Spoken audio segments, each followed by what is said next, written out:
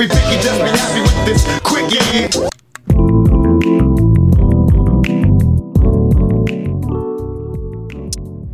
Do you hear the birds chirping?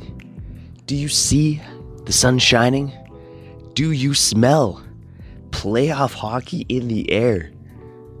Let's go, baby. It's time for some playoff hockey, and we're here to get you prepped on the Quickie. I'm Trevor Beggs. You're listening to the Quickie here on the Nucks Misconduct Network. 4 shows on that network. You know the spiel. But Nick Bondi, host of Power of the Towel, he had TSN's Blake Price on this week. That's the latest episode out on our network. So go check that one out wherever you get your podcasts. Kyle and I will be doing Silky and Filthy again today from the Posted Up Studios in Burnaby. Always a great place to watch a hockey game. Sorry, no invites. It's a small space. We got our bubble. You gotta go find your own bubble. Enjoy, be safe, and listen to Bonnie Henry. Wash your damn hands. Now, one thing I wanted to talk about today here on the Quickie was the Canucks as a sexy upset pick against St. Louis. Now, if you want to hear my picks, you're going to have to go to nucksmisconduct.com. You're going to have to listen to the next episode of Silky and Filthy with Kyle and I. 2 idiots. Absolute idiots trying to make predictions here. Because really predicting these playoffs is a fucking fool's errand. You don't know what's going to happen. Now, there was somewhat of a level playing field going into the play-in series because everyone was starting up at the same time. Everyone's intensity was roughly on the same level. No one had played meaningful hockey games until that play-in started. But now, you go into this portion of the playoffs, and you look at a team like the Canucks.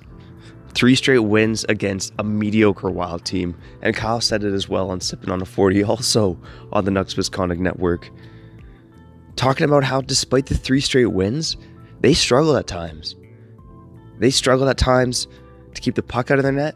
They struggled at times to create opportunities. It wasn't a hallmark performance by the Vancouver Canucks against the Minnesota Wild, but hey, they got the job done, and all that really matters at the end of the day in the playoffs is wins.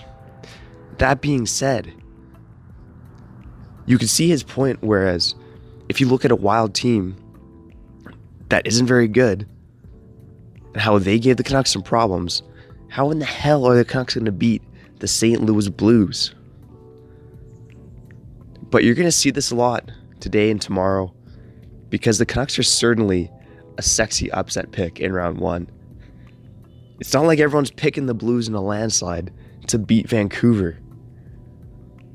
And a lot of that, well, not a lot of that, but part of it is momentum. You look at the Canucks and their 3 straight wins. You look at the Blues and they were pretty awful in the play-in. They did not play great hockey.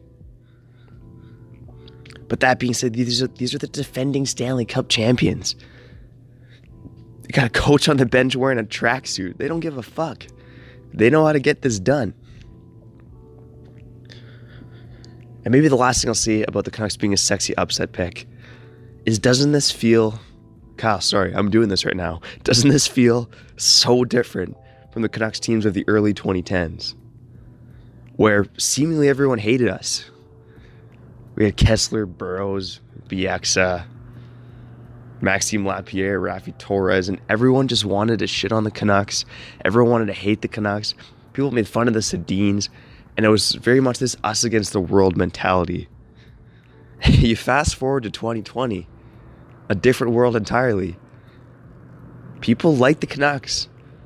They haven't been good for a long time, so no one really hates them. They're easy to cheer for, and they're almost like the little engine that could, with a 21-year-old Elias Pettersson and a 20-year-old Quinn Hughes. Again, Canucks, they are the sexy upset pick in round 1. One of a few sexy upset picks, because let's be real, 2020, anything could fucking happen.